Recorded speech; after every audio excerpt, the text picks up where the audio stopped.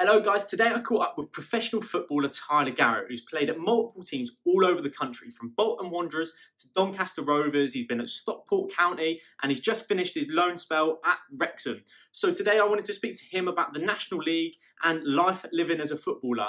We cover relationships, mental health and all sorts of things. So without further ado, I'll get into the interview right now. Let's go. Hello Tyler, how are we doing?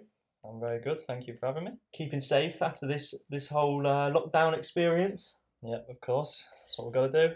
Good. So today we wanted to talk to you about your football career, how you got started, and things like that. So if you can, in 30 seconds, kind of give us a little bit of a breakdown about who you are, who you've played for, and what you're doing now.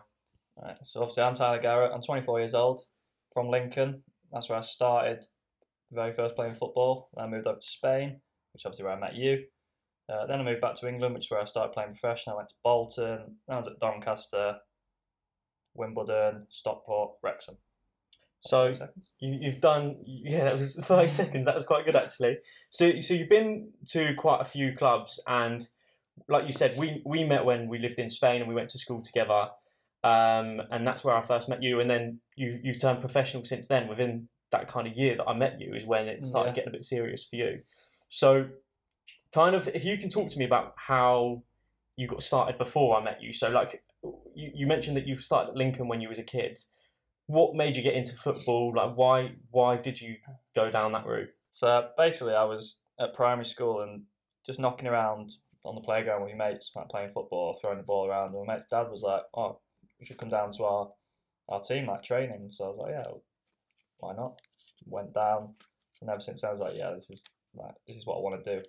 So then I sort of, about 9 years old, Lincoln asked me to go down. I didn't really want to go because I was enjoying it playing with my mates. And they came again the next year. I was like, right, I'll go now. So then obviously I did that. And it came to like the decision where my family were going to move to Spain, which at the time I was going to stay in England. But then I actually went to Spain, and then, yeah, as soon as I got to school, found a lad who played football team, didn't even say hello, he said, "Where can I play football?"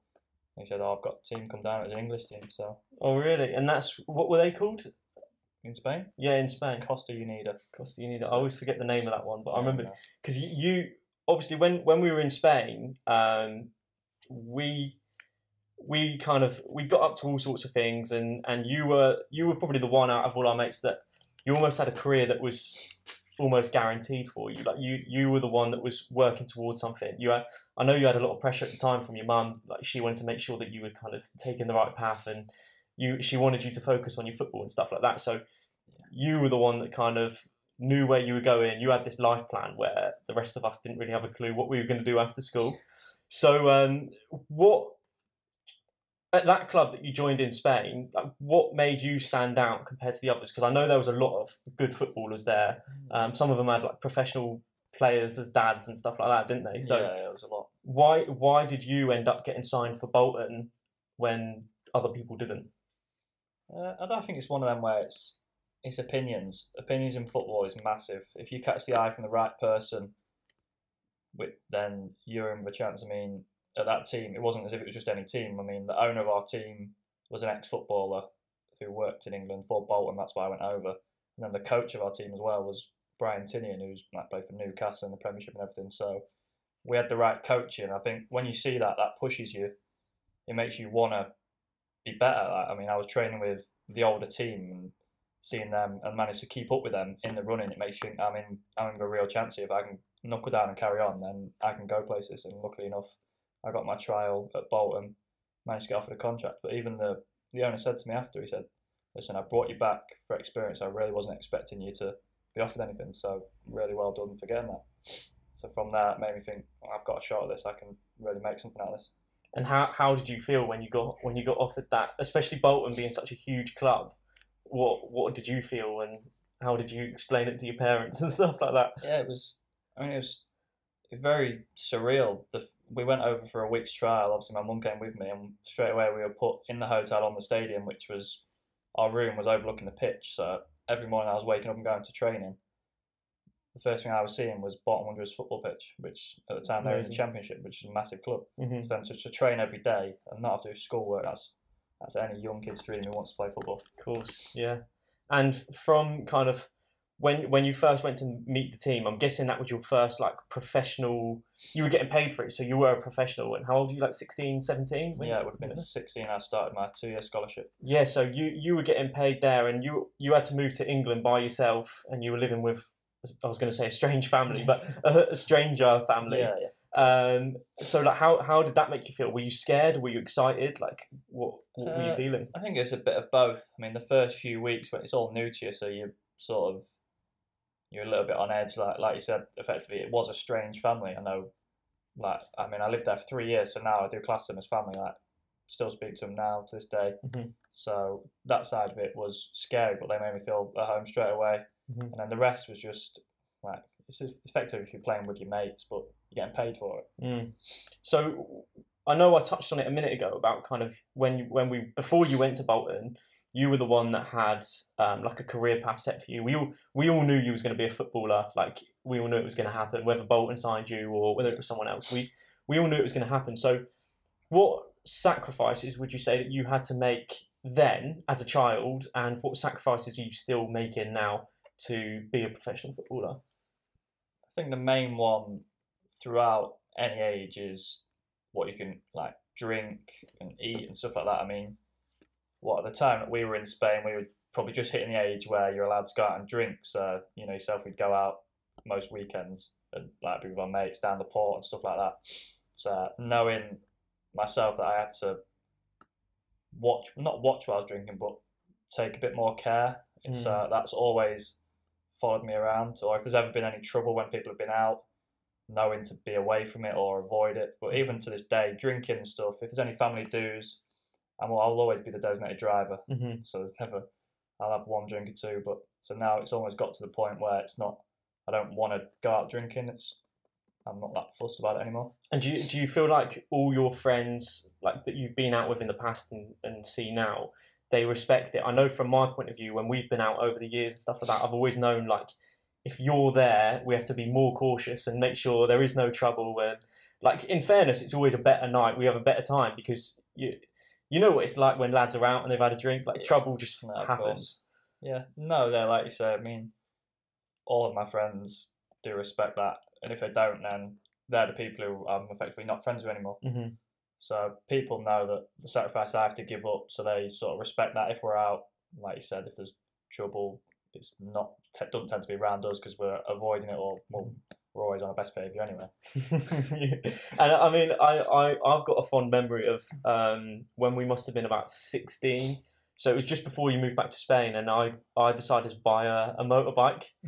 And you had like a big farmland up by your house, and we thought it'd be great fun. We only had one helmet on this motorbike, and I remember we went out, and like the next thing we hear is your mum screaming at us, telling us to get in because you weren't allowed on the bike because she was scared about you getting injured. So I guess there's a lot of things like that you kind of had to be careful about. I mean, there's loads of things you're not allowed to do. Like, we went on a school trip skiing, didn't we? Mm-hmm. I mean, I'm sure skiing and snowboarding is probably frowned upon because at the end of the day, all it takes is one slip. And you can break a leg or anything that effectively is going to stop your career. So there is a lot of things you have to think, well, actually, I can't do that. So you have to just watch or just not do it.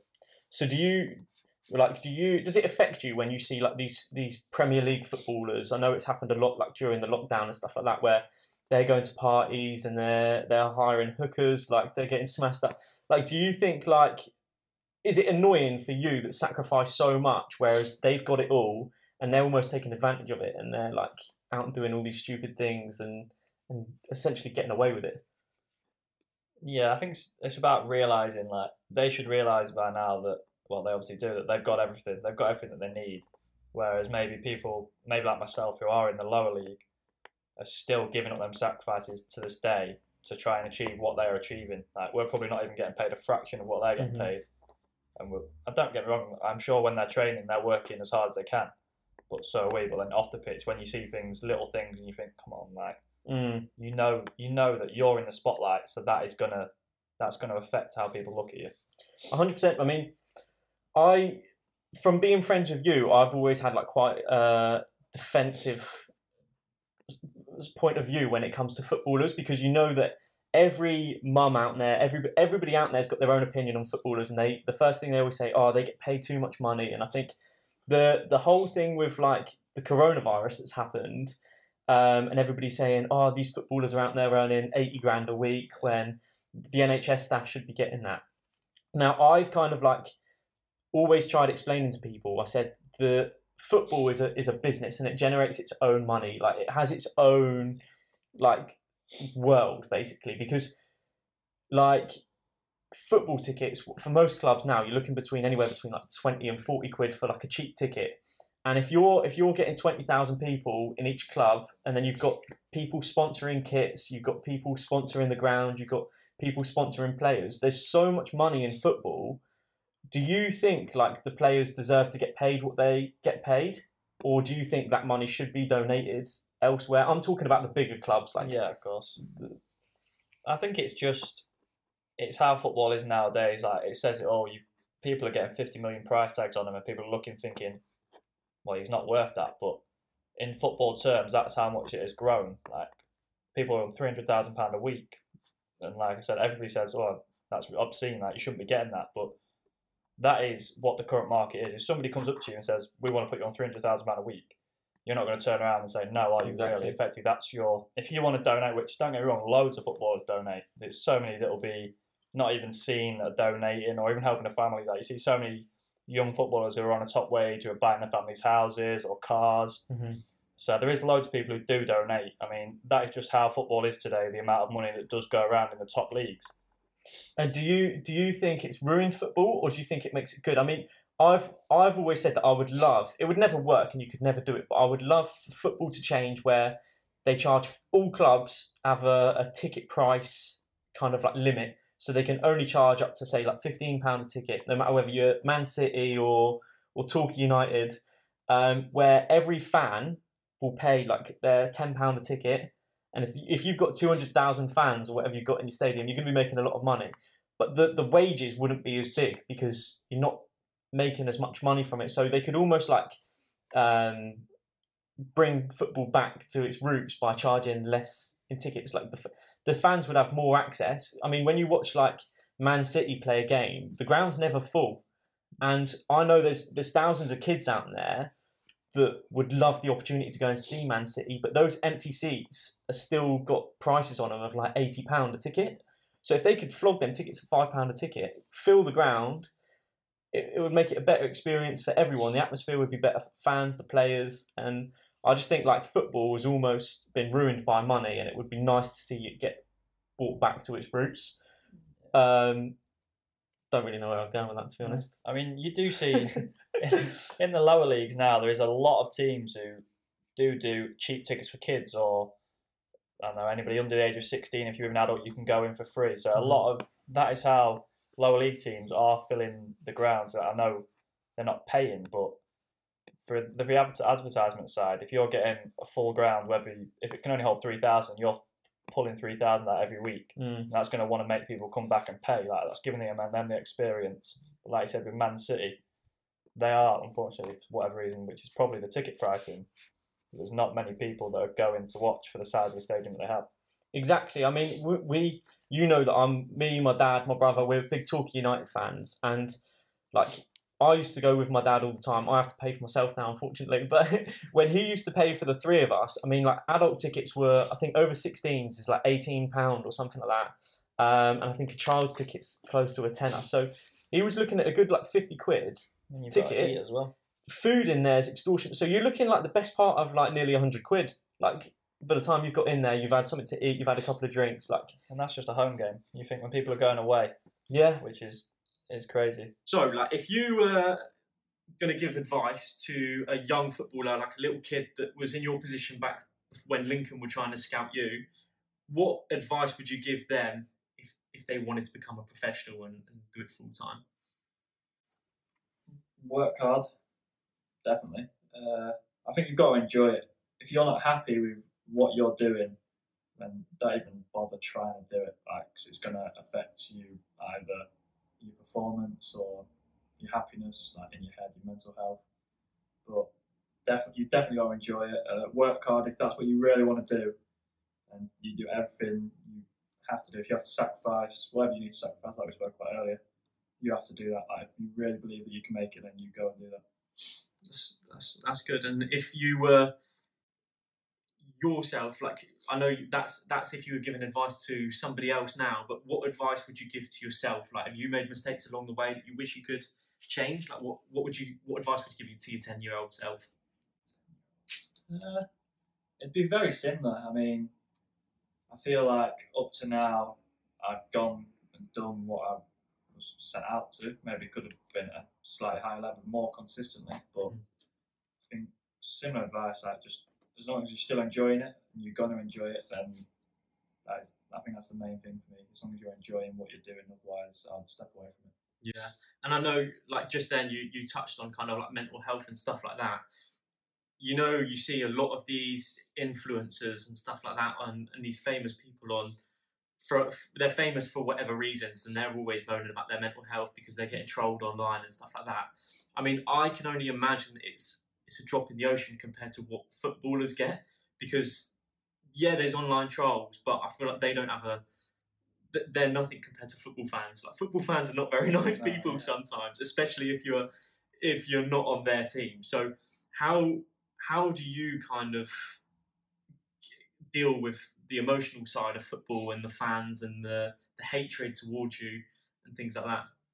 I think for me, during a game, to be honest with you, it just completely zones out. Like, I mean, I remember my first game debut for Bolton. Luckily, I didn't have time to get nervous because obviously somebody got a red card and I went on. But if I'd have had the chance to sit there and it was like you're going on 10 minutes, I'd be like, oh, getting a bit nervous, but because you literally just said, right, you're on. I got on and that was it. But so you just everything just zones out. But obviously online, everything, you get so many people who try and shoot you down. It's knowing how to deal with it. Whereas from my side, I just think it's funny, so I just laugh it off. Like, I know a lot of people don't like going on Twitter and deliberately after games and looking and seeing. But for me, if I come across it, I just think it's funny. Like, and they've got nothing better to do than try and abuse me, then just laugh it off. Do you think you've got quite a strong head on you then when it comes to like negative comments and things like that? Because it's not just the fans. You get it in the press. Like there's, like you said, online. There's all these football groups. All teams have their like football fans forum and stuff like that, and they might not necessarily always be like deliberately troll, like being horrible to you. But when they're saying, "Oh, Jimbo's so much better than Tyler," like, does that make any difference to you, or do you not really care? I think in a way that, if anything, that's what motivates me. Like, you're not going to have everyone on your side all the time. Of course. So if you can win over the majority of people, but like I said, if something's saying that this person's better than me, then everyone's entitled to their opinion, and that's going to push me to think, well, actually, if that's what you're thinking, when we come back to next week and look at your comment, then it's going to say, oh, actually, I was wrong about that because I've worked on it and gone, it's motivated me.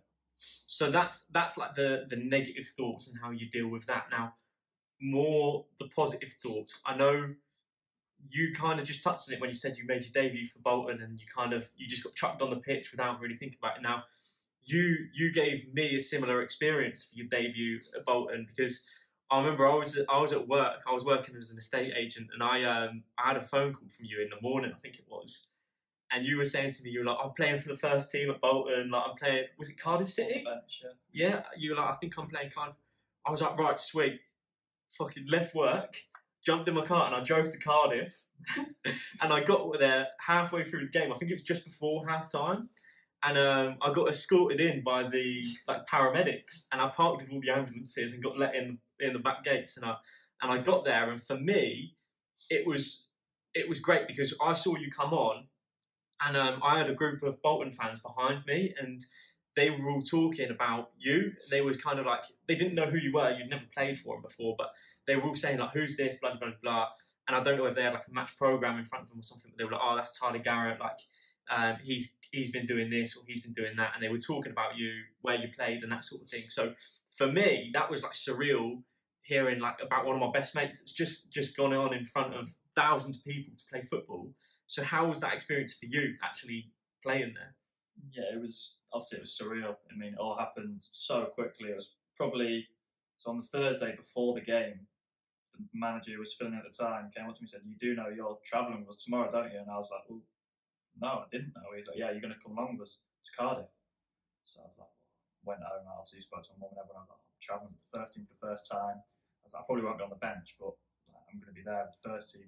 So we travelled up on the Friday, got there to sing on the Friday night, like that. Oh my God, gone bright red, thinking, wow, it's happening. I've still got that video actually, so I'm going to put that on. Brilliant. It's not very good, just to let you know. And then Getting the feeling, wanna leave this all behind. Thought we were going strong. it came to Saturday, you read the team out, I was on the bench, which again, I've never in a million years thought I was going to come on, so I was obviously doing everything properly, still prepared, right? Just out warming up, and then our left back got sent off after about half an hour. So as it was happening, he said to me, "Go warm up." So I ran down the side of the pitch, literally got to the corner flag, went, "Right, you going on?" So I literally ran back, put my top on, and then before I knew it, I was on the pitch. So luckily the ball came to me straight away, so it was just straight into the game, and I was like, right, okay, this is how it's going to be, this is what I want to do. I mean, it didn't end great for myself, giving away a penalty in the last minute, but I was devastated with that. But all the feedback I got was incredible because we'd already been relegated, so everybody was like, "Tell me about it, like it's your first game, you played so well." Like, all the fans, I was getting so many messages, tweets, so it was just surreal. It was a moment that I'll never forget.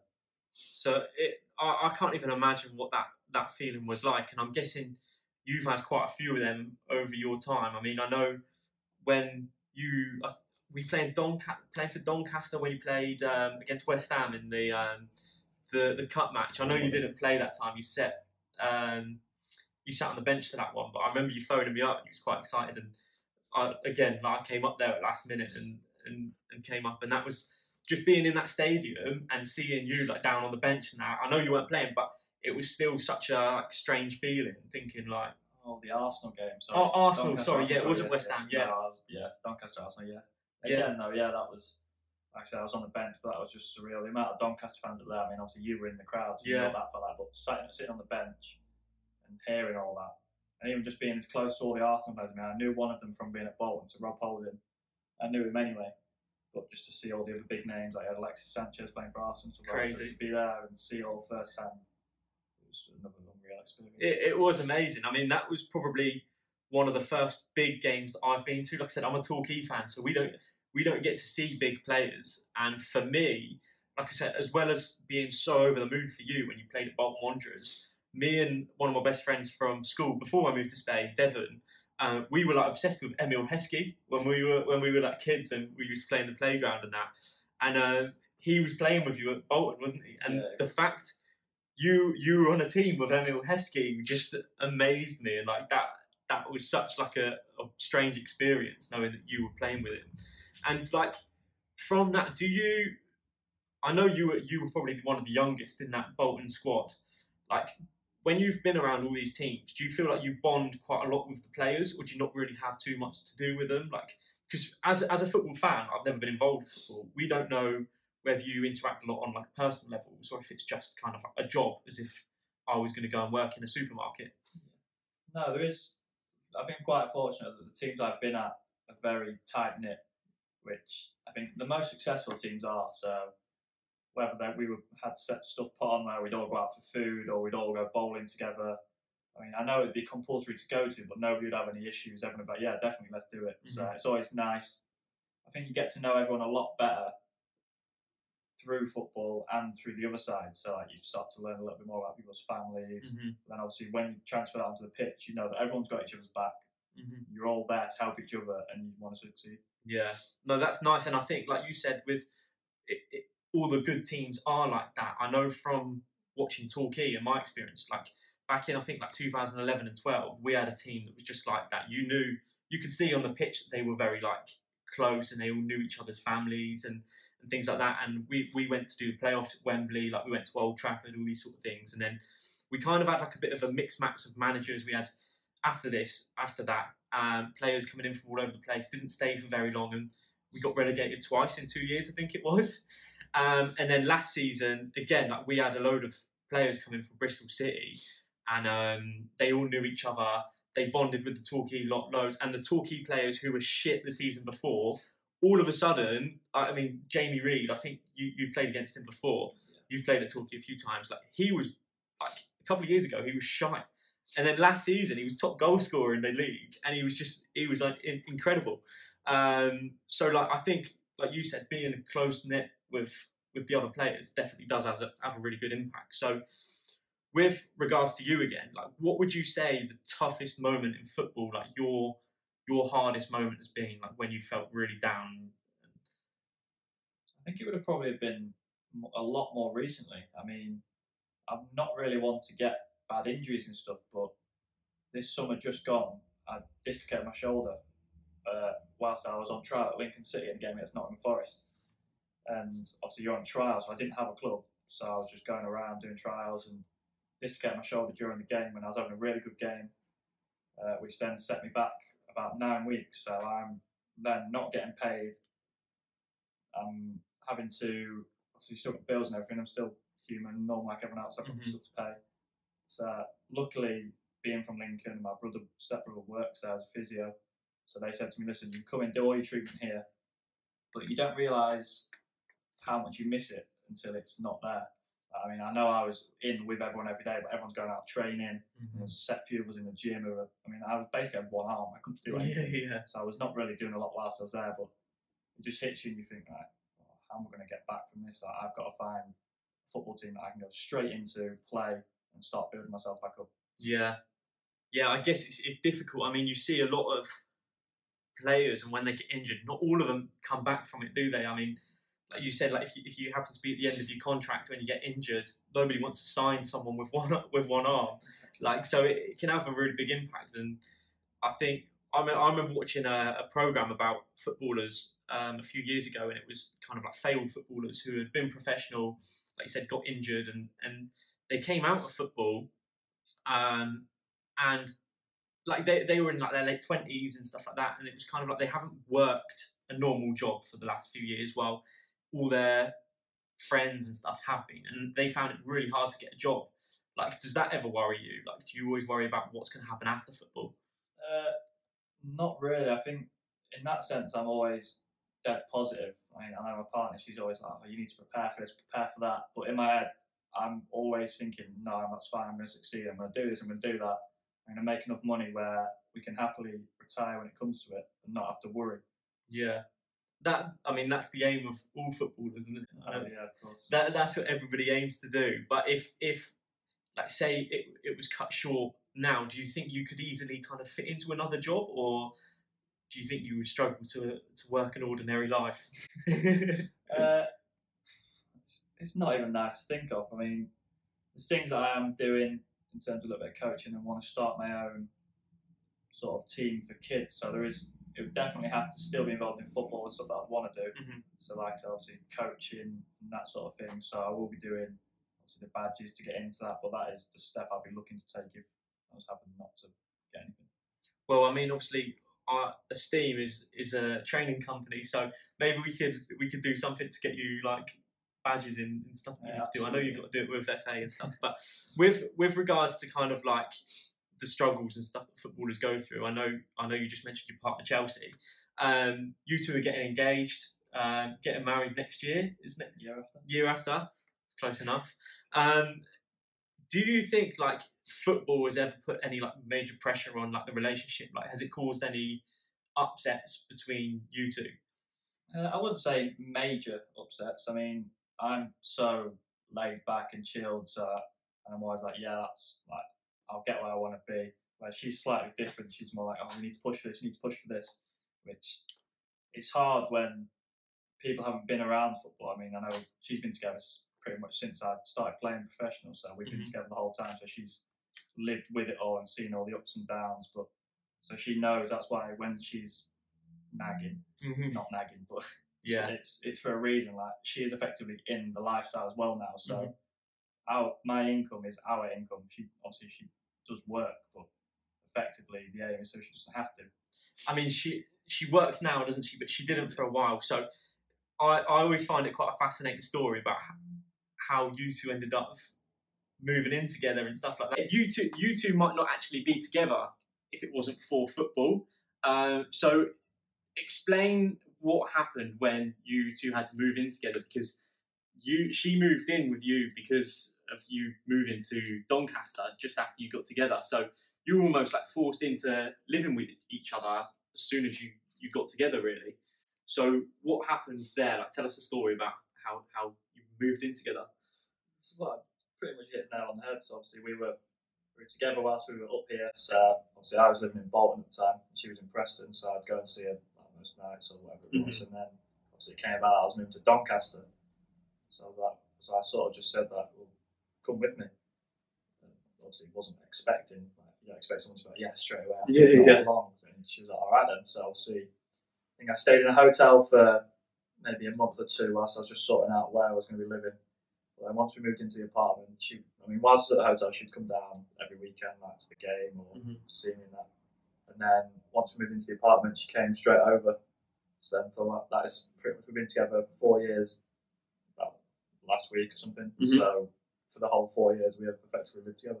And do you think, like, I know obviously we spoke about your like mental health when it comes to that side of things. Do you think it affects her much? That I know when not so much anymore because you're playing close to home, but when you were at loan on is it Eastleigh, I think you were playing for? Obviously, you were living at the other end of the country and you didn't see each other that often. She always has to deal with you being away for away games and stuff like that. Do you think she gets bored, especially when she wasn't working? Like, do you think it had much of an impact on her? Do you think she likes it? I think it's very stressful. Because, I mean, nobody wants to be the person who's always going on loan, or at least if you are, then you want to be close. I mean, the loans I've been on all happen to be miles away. So obviously, I was Doncaster, I went to Eastleigh, which is not ideal. But I was in a shared housing, so for her to come down, we'd have to maybe go and stay in a hotel. Which the club were dead good. They'd sort of say like, listen, if she's going to come down, let us know, and we'll pay for a hotel. So she'd do that now and again. But obviously, it's like you say, it's a long way to go. Just come down for the weekend, and the stress that it put on both of us. I mean, when you've been living together for so long, to then not be together in different gaps, it does put stress. Maybe not on the relationship, but you can tell that the other person's getting stressed with what's going on. So you've done quite well to kind of like battle through it, because although you say that you haven't really had any major issues, I think that's because you two have dealt with it quite well. Because I think a lot of, like, if I talk about like my previous relationships, I think if I was like living that far away and I didn't see that, they might not take it so well. So I think she's kind of coped with it like quite well, and that's obviously why you two are getting married like soon. So you've done a good job to stay well. So with going back to playing football, and I know I mentioned like how I used to be obsessed with Emil Heskey, and it was amazing to see you play with him and that. Do you have a favourite player that you've played against? Yeah. Favourite player or best? Yeah. Best player. Right. Well, we'll do both. We'll say best player, and then somebody that maybe you used to be a fan of when you were younger that you might have played against now. I think maybe the favourite player to play against was probably the last game for Bolton. We played against Fulham, so Scott Parker. I mean, because obviously he's played for England and he's been in the Premier League around the Premier League for a long time. So like to be on the same pitch, you're sort of like, oh, this guy's played for England. He's done that. And then best player, probably again in the Bolton days against Hull, Al Mohammadi. I mean, what he did was just so simple, but it was effective. But then he could be classed as maybe one of the favourites as well, in the ways that there's certain things like if I did something well, he was almost like encouraging me. So from that side, it was like I'm thinking, wow, like this guy's on the other team. But if I'm doing something well, he's sort of nursing me and saying like, well done. Yeah. Like for me to see that was very good. Do you get much of that on the football pitch? Because I know when I've watched it, I watched like National League football, and it's quite aggressive compared to when you look at like championships and like when you was at Bolton. But I always see kind of like players swearing at each other, like shoving each other and stuff like that. But is there like, do you find that people do have a good respect for each other? And if, like you said, if you do something well, do they often like say well done and stuff, or is it kind of like fuck off and get them away? That was. I've only heard of a few situations where people do like sort of encourage you. I think I remember once. Can't remember. I think when my friend who was at Lincoln was playing against Everton, and Fabian Delph was in centre mid, and the lad from Lincoln nailed somebody, and he came over, and everyone thought on the screen that he was giving him abuse, but he was saying to him, I fucking love that, great tackle, like getting stuck in, that's a proper tackle. Yeah. So obviously it is, majority of it is, I'd imagine, mouthy people, but everybody respects each other. But it's very rare that people like compliment each other, especially on the other team. I think you've got to have that kind of like healthy sportsmanship that shows your confidence as well as kind of. I mean, we were like last season. I know you've been playing National League now, so you'll be like aware of Woking and stuff like that. And there was a player called Ben Guerin who played for Woking, lived in Torquay, and used to play for Torquay. And he came to one of the Torquay games at the beginning of the season, got in the crowd and started calling all the Torquay fans wankers and all this sort of stuff. Like, it did not go down well. So from every game then on, the Torquay fans had a chant, and we say, "Oh, Ben Guerin, like, I want to know why he's such a cunt," basically. And we played Woking, went to this away game when Torquay played Woking, and I think we needed like 1 point to like stay. We were about to win the league, and we needed like 1 point to stay in the position because it was between us and Woking. Anyway, I think we were 3-2 down, and Ben Guerin comes over and absolutely clatters one of our players, and we scored from that free kick. He got sent off, and it was the most amazing season. But he actually, because Woking ended up drawing, I think, was it Watford in the FA Cup last season, and he was on Talk Sport speaking to Troy Deeney, and they were just absolutely going at each other. And I remember them arguing on Talk Sport about like who was going to be the better man, and I think like it's healthy to have that sportsmanship, but also the fans love it. Like as much as we all thought Ben Guerin was a better than last season, but when we won the league, it was great fun. Like he wished us all the best of luck. Like he started saying like, I've been a Torquay lad all my life, and all these sort of things. Like it's just banter. But it was great to see that when we actually lifted the trophy and all our players were spraying champagne, our players were actually chanting the Ben Guerin chant, and it was just great to see it. And I think he put something on Facebook just saying like, great work, lads, and things like that. So yeah, I think it's good to have that friendly banter. All right, so while we're still on the subject of football, like I say, we're talking about National League, the whole coronavirus thing that's going on. Stockport, sort of in the playoffs. We don't know what's really happening with it. Like, what would you like to see happen with the kind of whole situation that's going on? Do you think that the playoffs should go ahead, or they should just call the season quits? It's such a tough one, especially like I play for Stockport, who are in the playoffs, whereas I was on loan at Wrexham for the last few games of the season, who are fighting in the relegation. So both teams are instantly going to have different opinions. I believe it went to some sort of vote to decide what's going to happen with promotion and relegation. Mm-hmm. So obviously Stockport are going to want to see what they can do, because Wrexham would more than likely potentially be happy to end the season because they weren't in the relegation zone. Mm-hmm. So then they wouldn't get relegated. But it's a tough one for me because you have to think of the health and safety of everyone. Mm-hmm. So as much as I'd love to say, listen, I'd love to go and do the playoffs, I've never done it. It'd be an amazing experience, but then you have to think, at this time with what's going on, is it really worth everybody doing what's doing? And you've seen the German league started back up last week. Is it worth that happening, or do we need to just sort of say, right, we'll knock it on the head and we'll start fresh and go again?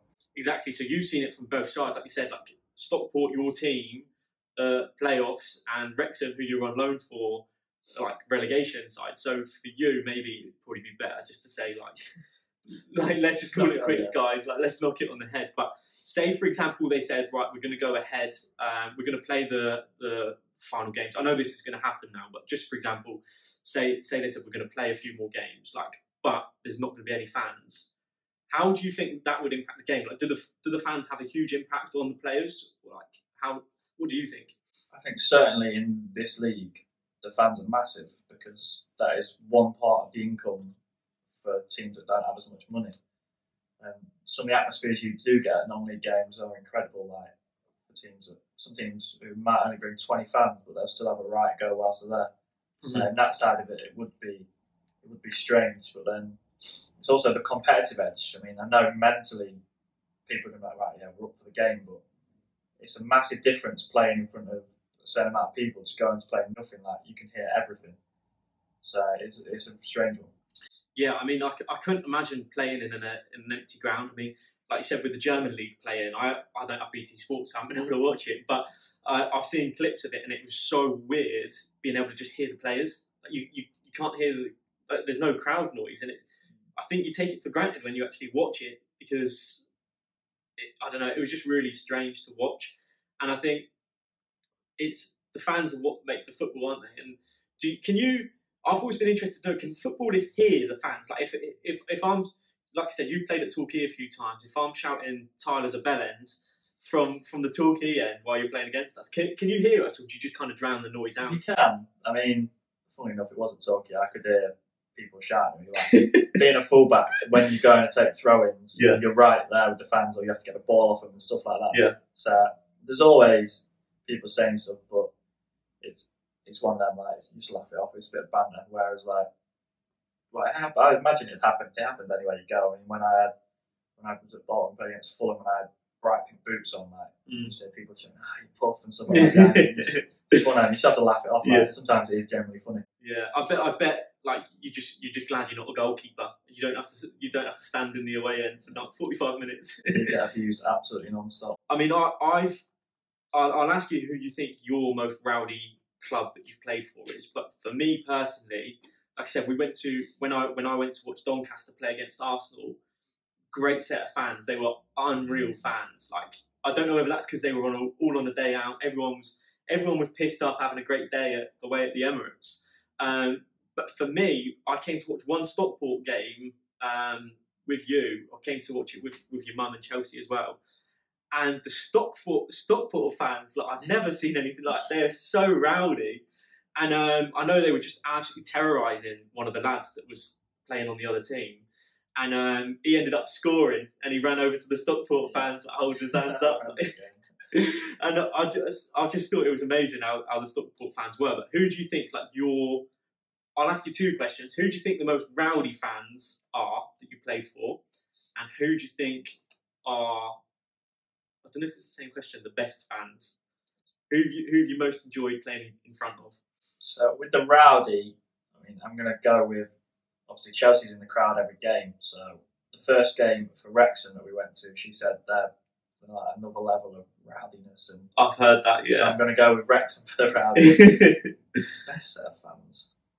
To be honest, I know it's a bit of a cop-out answer, but all the teams I've seen have been at, the fans have been good. Like, whether it's been Doncaster, Bolton, Stockport, Wimbledon, they're all been there. I mean, Wimbledon was, because it was slightly smaller ground, but it was always full. It was a good atmosphere. Like, I mean, they maybe only got 5,000-6,000, but that was packed out. So I don't know if I'm allowed to ask you this one. I could definitely ask you this one.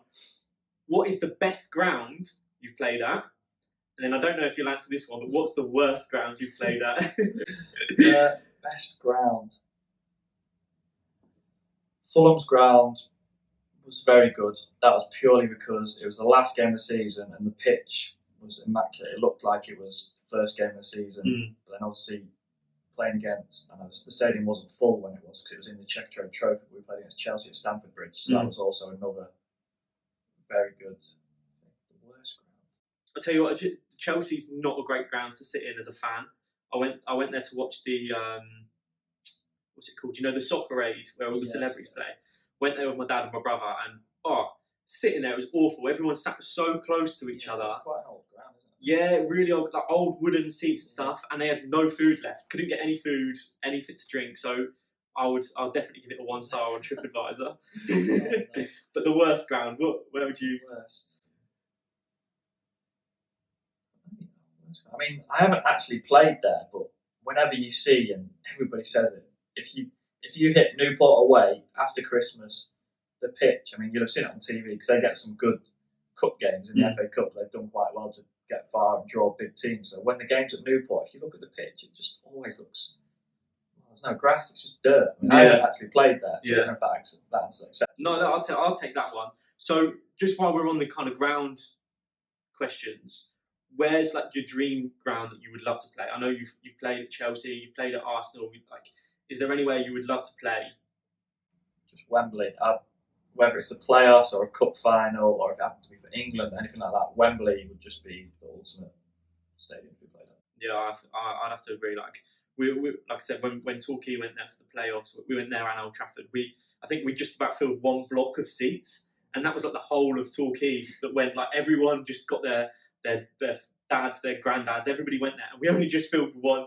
So I can only imagine what it'd be like to see that place packed. That would just be amazing. So we've touched on what you think is going to happen with the league because of the coronavirus and stuff. I don't know if this is anything to do with the coronavirus, but there's rumours obviously going around about the League Two and the National League being split into the North and South.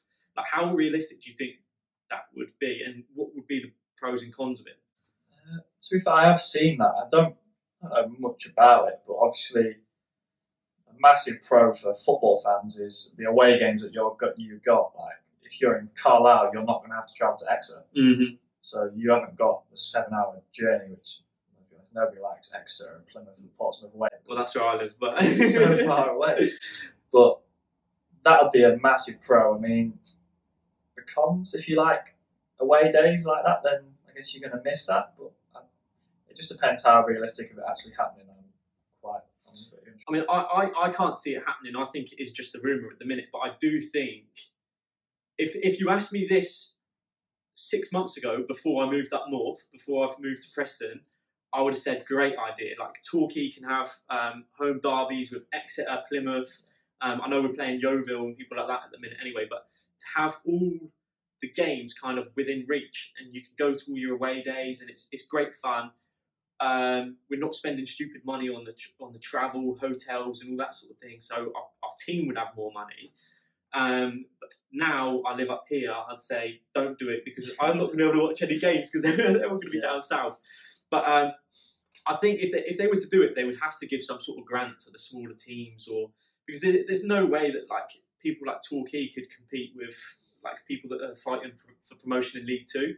Like, it is a strange one to. Like, I think there'd have to be a lot of thought. I imagine they'd have to speak to all of the teams across those leagues and see if it was.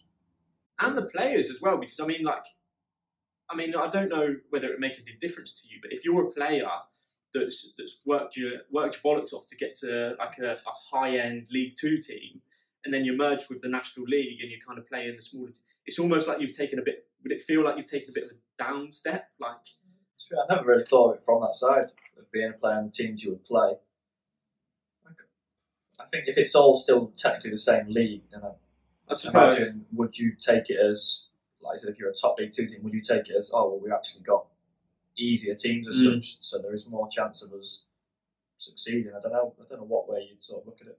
I know. I mean, like I said, I can't see it happening. However, depending how long until we're back to normal after the coronavirus, is like if these smaller teams go much longer without earning any money, they've still got staff to pay, they've still got the grounds to pay for, like all this. Like, maybe it's going to be the only option because they can't afford to go and play these away days. Like you said, like if you're traveling 7 hours, hotels, you've got to pay for the coaches, like all this sort of stuff. Like, it's a lot of money to spend every week, and maybe it's going to be the only option. But I suppose it's one of the things we'll just have to see and see what happens. So obviously during the lockdown, during the whole coronavirus outbreak that we were just talking about, you started streaming online games. I know obviously everybody's been missing their football. Nobody's been able to watch anything. So obviously you started streaming your FIFA games and stuff like that online, at least giving some people stuff to watch. Do you have any plans to kind of grow that a bit bigger? I know like a lot of big footballers and stuff do a lot of streaming and things like that. You've got a lot of spare time on your hands. Well, yeah. So what do you plan to do with that? No, I mean, I'll definitely keep that going. I mean, for me, when I'm not doing the exercise stuff, I'm on the PlayStation anyway, so I thought, why not stream it, and then it gives a chance. I mean, at the minute, I've got plenty of like Stockport fans and Wrexham fans and different people from teams that I've been at who will come in and abuse you. Well, they're the ones that don't abuse me, but they do get abused. But people come in, they're just asking questions about stuff that I've done, so it's nice to sort of interact a bit and like do little giveaways and stuff where I give people FIFA points or signed shirts and stuff. So it's nice to sort of give back to people who do come in and watch. Yeah, so I suppose it's not just giving people stuff to watch. You give them a chance to talk to you and kind of get your opinion. I know I've been in quite a few of the streams and watched you on there, and you do address a lot of questions, like whether it's about the National League, whether it's about your time at Stockport, Wrexham, Doncaster, Bolton, wherever you've been, it's one of them things that it's a great opportunity for fans to interact with players, because I know like a lot of players, whether they're National League or some of them are quite big for their boots, and they don't like to interact with fans and stuff like that. And I don't like that. I just think like we're all people. Just because you've got an extra 1,000 followers on Instagram, why does that mean you can't talk to me? Exactly. But so best of luck with your Twitch stuff. I know you mentioned also about the coaching and the team you want to set up. Have you got any like plans for that? Have you got an idea of what you want to do, or is it just an idea at the minute? So I am going to do some one-to-one coaching. I mean, I've set the website up at the minute. I'm going to start ordering some stuff, obviously the balls, cones, everything like that. So that'll be quite professional. I want to keep it so it is almost, it gives opportunity for people to be seen. Obviously, I'd like to think I've got enough links to maybe get people seen or watched. And then I was also thinking that I might start an under 13s, 14s team around obviously where we live. I think that won't be, don't get me wrong, it's only to be professional and nice, but it's like somebody kids football, so it's another opportunity for kids who are younger to get into football if there's no other team around for them. So I like the idea of that, Yeah, you've been through the process, so I guess you know what it takes for a young kid. And like if you've got this team and you see someone special, like you might have the links to maybe push them in the direction and stuff like that. So if someone was to come and play for your team, there's every possibility that they could end up doing the same sort of path you did when you got signed by Bolton, because they had links, like your club owners had links to Bolton and stuff like that. So it's quite exciting and definitely worth people looking at and getting involved with. So, like, would you like to maybe? I know obviously at the minute it's just early stages, and you're thinking about doing an under 13s team. But if it went well, do you think you would look at doing an older team? Like, would you like to go into like managing teams and stuff like that? That's what I'm getting at. Yeah, definitely. I mean, obviously with the under 13 team, you stay with that team. So as they go up the ages, you would stay with them. But then, like you say, ultimately, I don't know if I'd want to be a manager or a coach. I know by the looks there's a lot of stress on managers, so the coaching would be a slightly, I won't say easier, but more of an option where you're not directly in the spotlight. But definitely within football, I want to be doing something. Yeah. Well, that's if you've got as much experience in something as you do, it's worth it. Like I said, you've been to a lot of clubs, and as much as sometimes it might be seen as a weakness, it's a massive strength towards you, because you've met so many people, you've played with so many players, and you've made like such a big network of people that you know now. So like I think you'll never struggle to kind of keep that network going. So I've just got 2 more questions for you, and then we're done. They're quite big questions for me because, well, one of them is because you know quite well that I've had like a lot of businesses, a lot of failed businesses, things that have flopped. I say failed, I've sold most of them, so I can't class them exactly as a fail, but they haven't gone very far, and I haven't blown them up massively. But I was doing an interview yesterday, and we were talking about my friends and kind of how they support me and the support network, and whether people are interested in what I'm doing. And I was saying that my Facebook friends list must hate me, because you know when you invite someone to like your page, I've got a new page every week that I'm trying to promote, and I think people are just fed up with it now. People are like, it's just another idea, like it's just another, here he goes again, like it's just another idea from Jay. Whereas for me, like I don't see it as a weakness, like because I think I've failed so many things and I've made so many mistakes that I feel like that's my biggest strength now, because I feel unstoppable because I've made so many mistakes. Now, the point I'm getting at is, with you, do you feel like your friends support you, or do you think have you come across jealousy? Like, there are people that, like me and you, we never really talk about football that much. We have more so now because you've been playing in the National League. Obviously, I support the team in the National League, so we've got a bit more to talk about, because I've never really been a fan of bigger clubs unless you've been playing for them. So we've never really had conversations about football. I kind of feel like, from my perspective, that everyone asks you about it. Everybody wants to talk to Tyler about football. Everybody wants to talk to Tyler's mum about football. Like, so when I actually see you, I try and like avoid that, because I'm like, he talks about it all the time, he doesn't care. But do you like talking about it, and do many of your friends ask about it?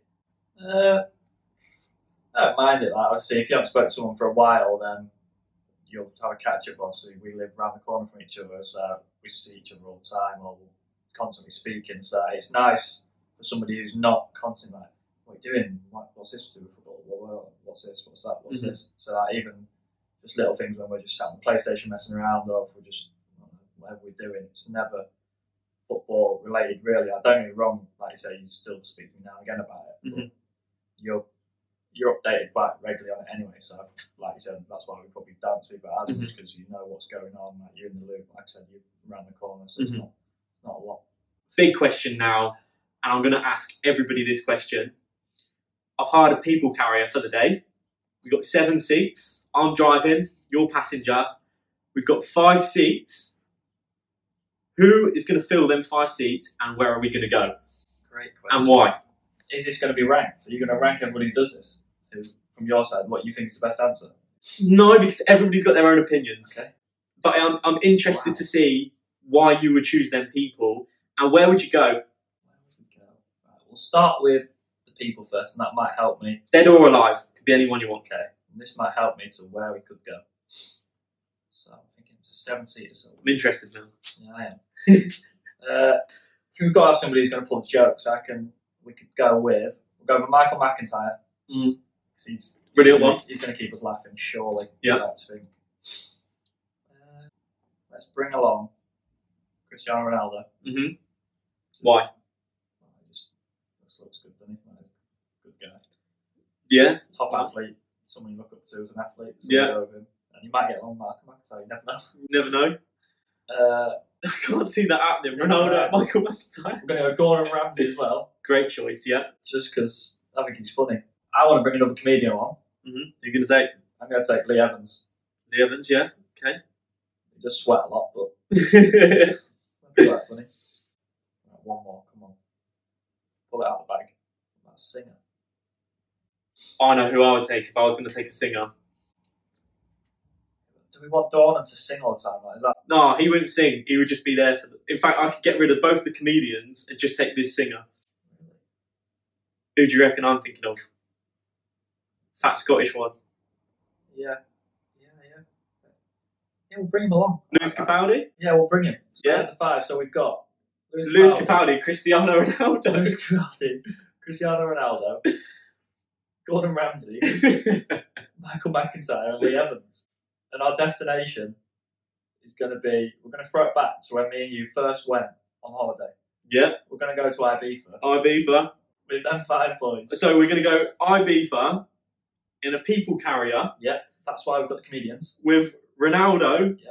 Lewis Capaldi, Michael McIntyre, Lee Evans, Gordon Ramsay. and Gordon Ramsay. Ronaldo's going to hate us for that. Yeah, I feel like he's going to be. He's not going to be drinking though. Never mind. Me and Ronaldo are going to be together. Fair enough. Laughing at you lot. It's been a pleasure, mate. Finally got to get all this football chat out, so And, won't thank talk you to you for about having it any longer. But thank you very much.